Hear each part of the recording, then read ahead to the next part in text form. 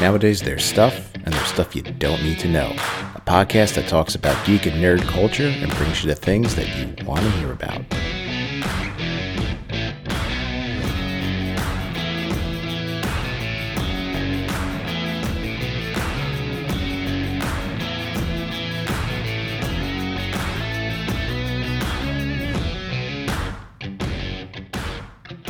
What's up, know-it-alls? You got stuff you don't need to know. I'm Jay. Let's get down to it. So last episode, I did my top 6 drummers.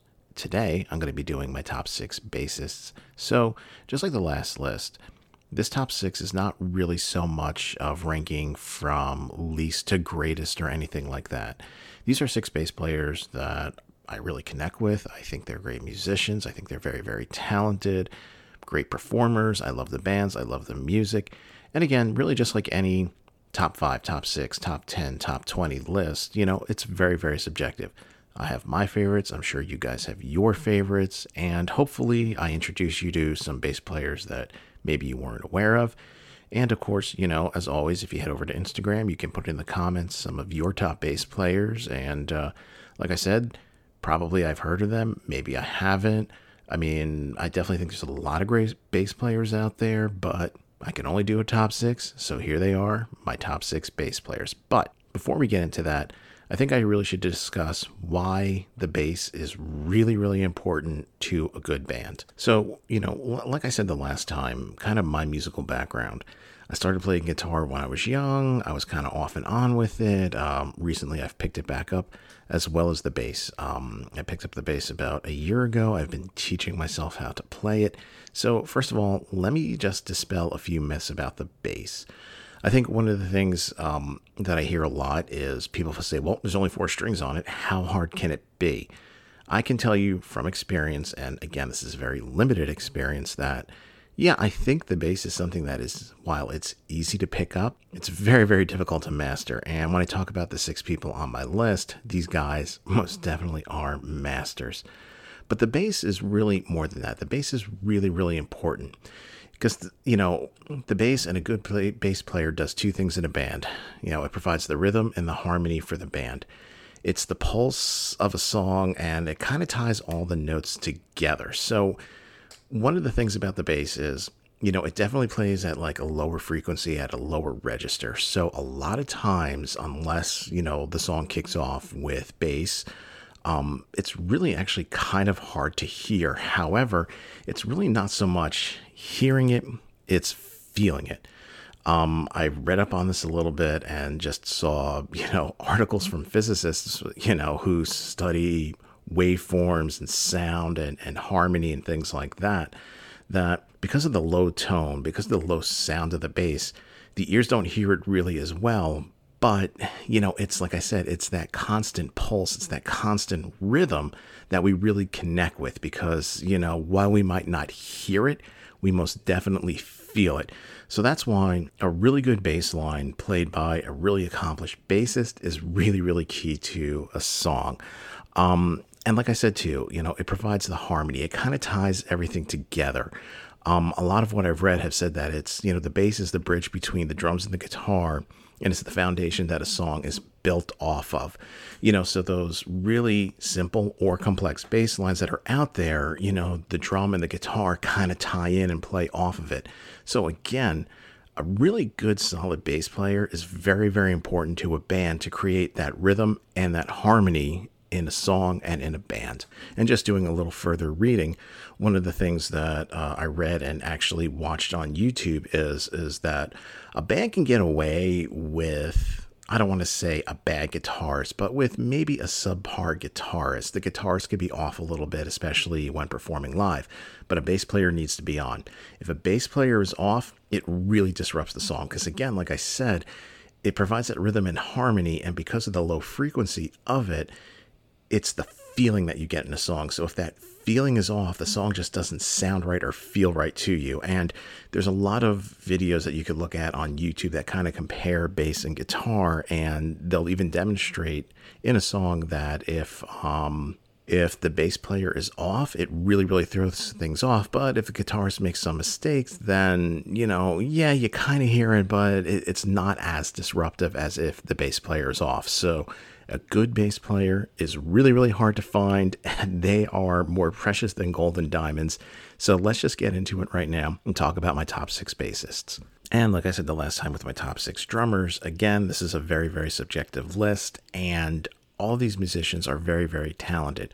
My number 1 bassist is, I feel, going to be my number 1 bass player of, for everything. Sorry.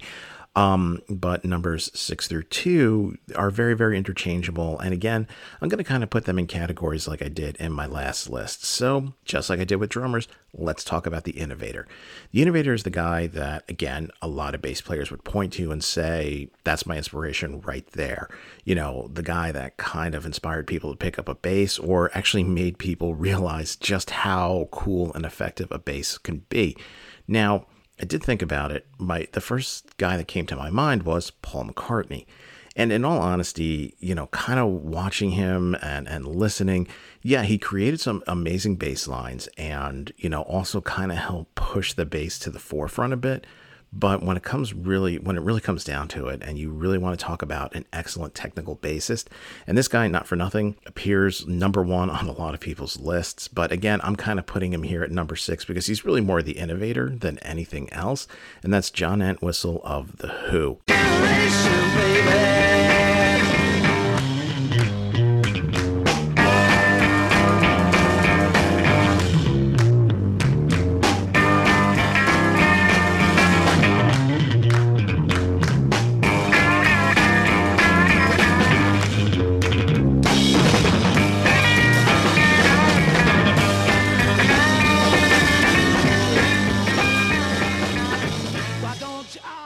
Like I said, I think he's most definitely a better technical bassist than Paul ever was.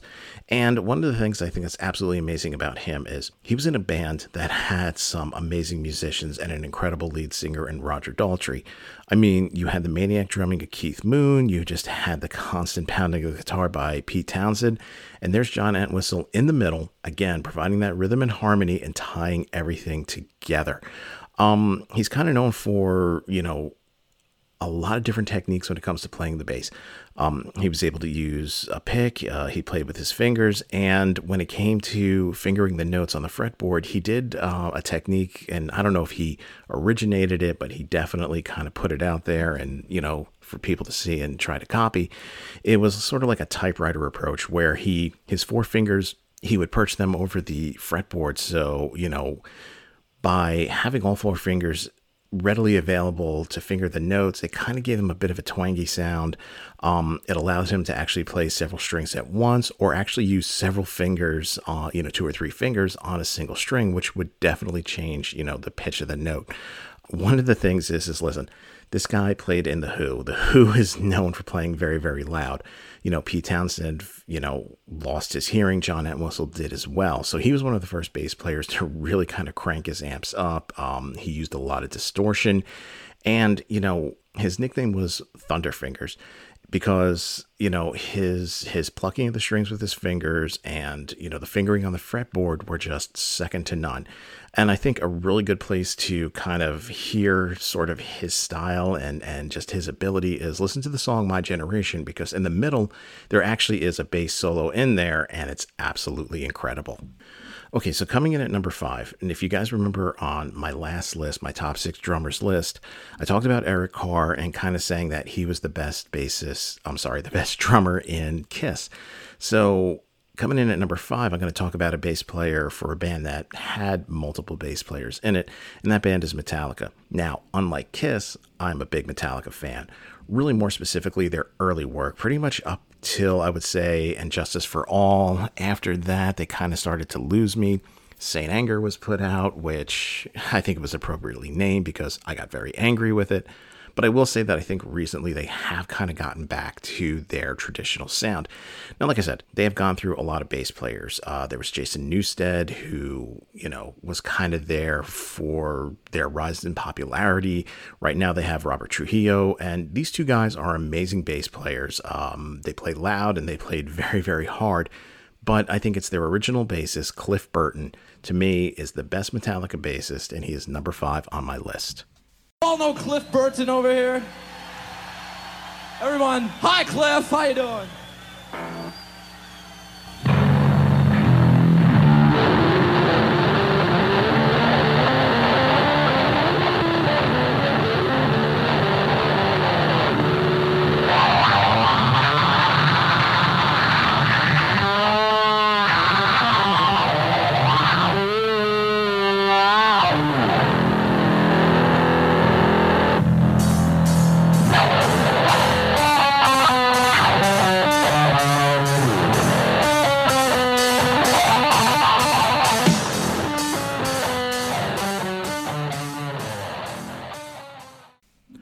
So the reason that I'm picking Cliff is I think, like a lot of guys on this list, he's an incredibly technical bassist. I mean, his skill is second to none. Again, trying to learn the bass and looking at tab notes and everything and kind of seeing the bass lines for the early Metallica songs. This is something I'm probably not going to tackle for quite some time. I mean, it is very, very complex. So like I said, a really, really good bass player is kind of the glue that holds the band together. They provide that rhythm and harmony, that the drums and the guitar have to play off of. And in a band like Metallica, which was, they essentially, especially in their early days, were thrash metal, there were a lot of inconsistent rhythms that were going around there between the drums and the guitar. And that solid bass playing of Cliff Burton was what really, really kept it together. He was really able to kind of support that harmony and just really create masterpieces with that bass.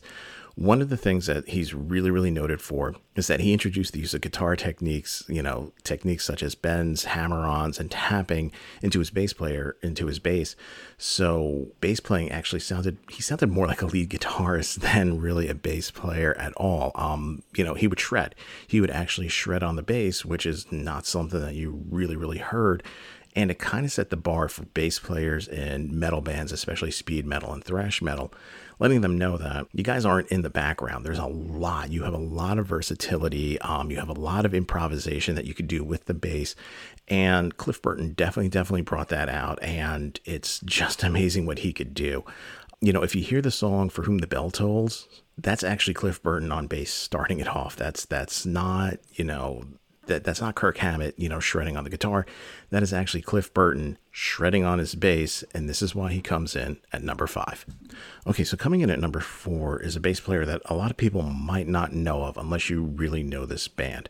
So the band Living Colour came out in the late 80s, and they were pretty much around, like I said, from the late 80s into the early 90s. And to say this band was unique is really an understatement. They combined a lot of different genres, hard rock, heavy metal, funk, jazz, reggae. I mean, their songs just had it all, and it was really an eclectic mix. So you're going to really need a skilled bassist to kind of tie all that together.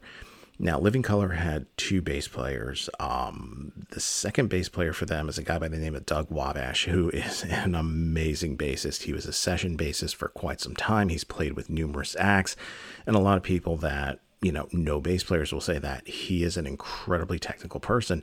But I think that their original bassist, Muzz Skillings, is definitely the better bassist.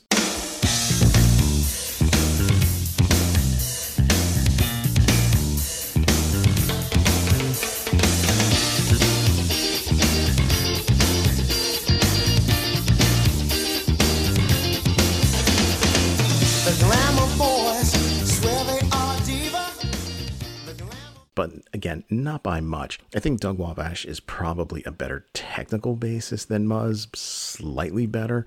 But I think it was, his ability to really kind of combine a few different styles more effectively is why I give the edge to Muzz Skillings. Because again, especially in the beginning, when Muzz left the band, you could hear a change in their music. And Muzz, along with Vernon Reid, did write a lot of the songs, so his influence was definitely there. Their early recordings definitely had a bit more funk to it and a bit more versatility in the bass lines.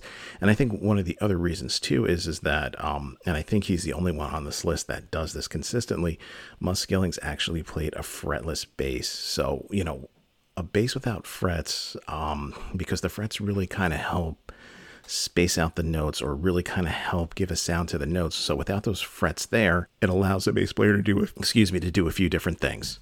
They don't have to apply as much pressure to the strings, so they can actually play longer and, have better endurance, but they're not really limited by the frets. So they could kind of find that note and then kind of find some micro octaves within that note. So it really allows them to be very, very creative. And I think Muzz was very, very creative.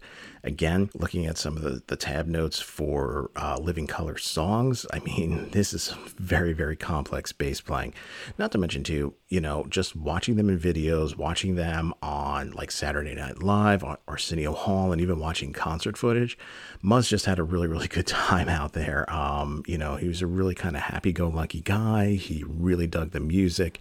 And, he was a pretty good backup singer. And like I said, he helped write or co-write a lot of the songs.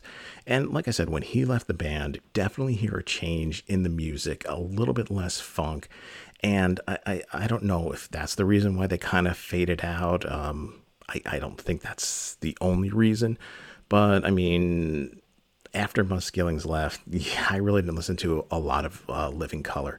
If you definitely want to hear what Muskillings sounds like, I highly recommend listening to Glamour Boys. You hear that funky bass playing in the back, and it's really kind of what this guy is known for. Alrighty, so coming in at number 3 is a guy that, much like John Entwistle, could really be ranked a lot higher up on this list. And again, for me, this is not like a definitive, like, set in stone list. I mean, these are 6 bass players that I really, really appreciate. There's really no magical order here, although I will say that whoever I picked as number 1, I feel to me is the best bass player out there. But this guy comes pretty close, and that's Geddy Lee of Rush.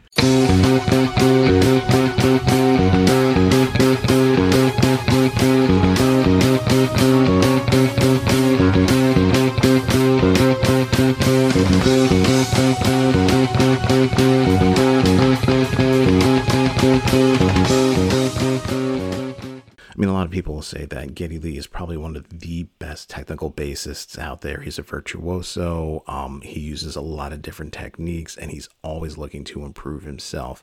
One of the things about Rush, and I talked about this in my drumming podcast when I had Neil Peart as my number 1 drummer, I mean, they were looking to really duplicate what they did in the studio on stage. They wanted their fans to have, they enjoy the albums, they love the albums. We want them to have that same experience on stage.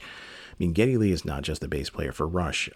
He's also the lead singer. He's also a keyboardist. And a lot of times, it's just those 3 guys out there, or, well, with Neil Peart passing away, but prior to that, it was just those 3 guys out there on stage. They didn't have any filler musicians or anything.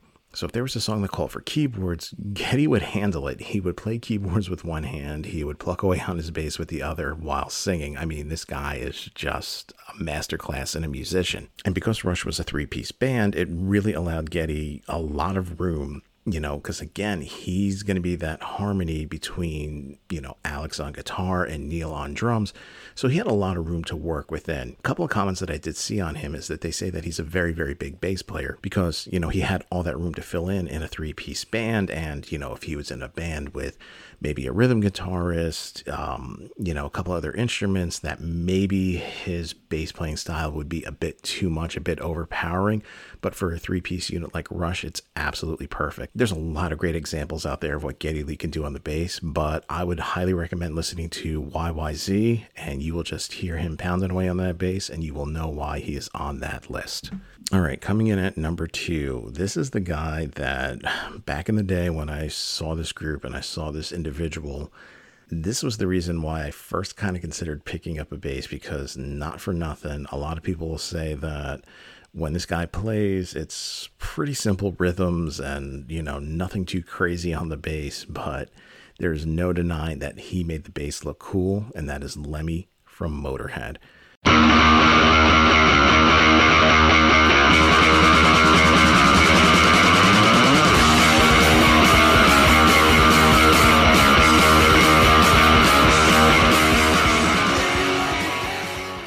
I mean, first of all, let's just talk about Lemmy in general. I mean, the mutton chops, the microphone set all the way up so his neck is craning so he could sing, that gravelly voice, and the fact that he's just, Lemmy is God. I mean, that's just how it is. Who'd win in a wrestling match, Lemmy or God? Lemmy. God! Wrong, dickhead. Trick question. Lemmy is God. He just made bass playing look cool to me, and I think, to a lot of other bass players out there. And again, unlike a lot of the other guys on this list, I mean, is he a skilled bass player? Yes, absolutely. But it was really the fact that he didn't really do anything too crazy. He actually, he played loud, he played fast, and he actually played more like a rhythm guitarist than a bass player. Instead of really hitting individual notes, his bass lines were mostly power chords. If you actually look at, and I've looked at some of the tabs, I mean, they're not that complex to play, but once you play them and you hear them, I mean, it's nothing but raw power and speed in them, and it's really what drives a song. Again, talking about why a bass is so important to a group and so important to a song, it's that rhythm, it's that pulse of the song, it's what you feel in the song. And when you listen to these bass lines alone and you hear them and you feel them, you'll see why, Lemmy was just so cool, and Lemmy's definitely deserves to be on this list. And I mean, it's really no surprise. If you want to hear a great example of Lemmy in action, just listen to Ace of Spades. All right, well, we're here. We're at number 1. And like I said, a lot of the guys on this list are very, very interchangeable. Some of them, like Geddy Lee and John Entwistle, definitely could take the top spot. But to me, the guy that comes in at number 1 is the best bass player of all time. And I mean, when you see that in his heyday from the 90s to the early 2000s, he was asked to collaborate with just about everyone. I mean, he was asked to collaborate with Alanis Morissette, with Johnny Cash, with Young MC. If you haven't figured it out by now, I'm talking about Flea from the Red Hot Chili Peppers.